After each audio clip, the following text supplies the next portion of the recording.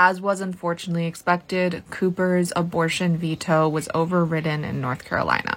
The only reason this happened is because Tricia Cotham switched parties and changed all her views. The following segment is from NBC News affiliate WCNC in North Carolina. The other major story we're following this morning, legislation restricting most abortions after 12 weeks of pregnancy will soon become law in North Carolina. Both the Republican House and Senate voting late last night to overturn Governor Cooper's veto. Drama unfolding in the House chamber as protesters yelled shame at the lawmakers who voted to place more restrictions on abortion.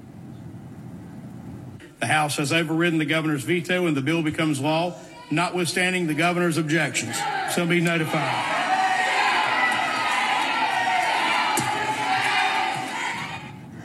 The new restrictions largely thanks to the Republicans' new supermajority in the House. Mecklenburg County Representative Tricia Cotham recently switching her views after supporting abortion rights for years. In a statement, Cotham said in part she believes this bill strikes a reasonable balance on the abortion issue. She goes on to add that this legislation protects women who have complications with their pregnancy.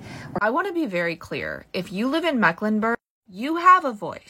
I want people to be standing outside her office every single day.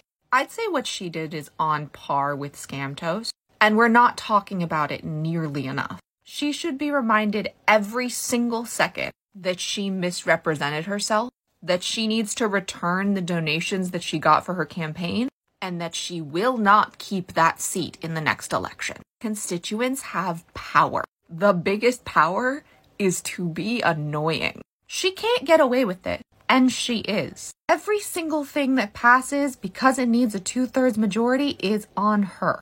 Be annoying. Right now, with this, it is your biggest superpower. Shortcast Club.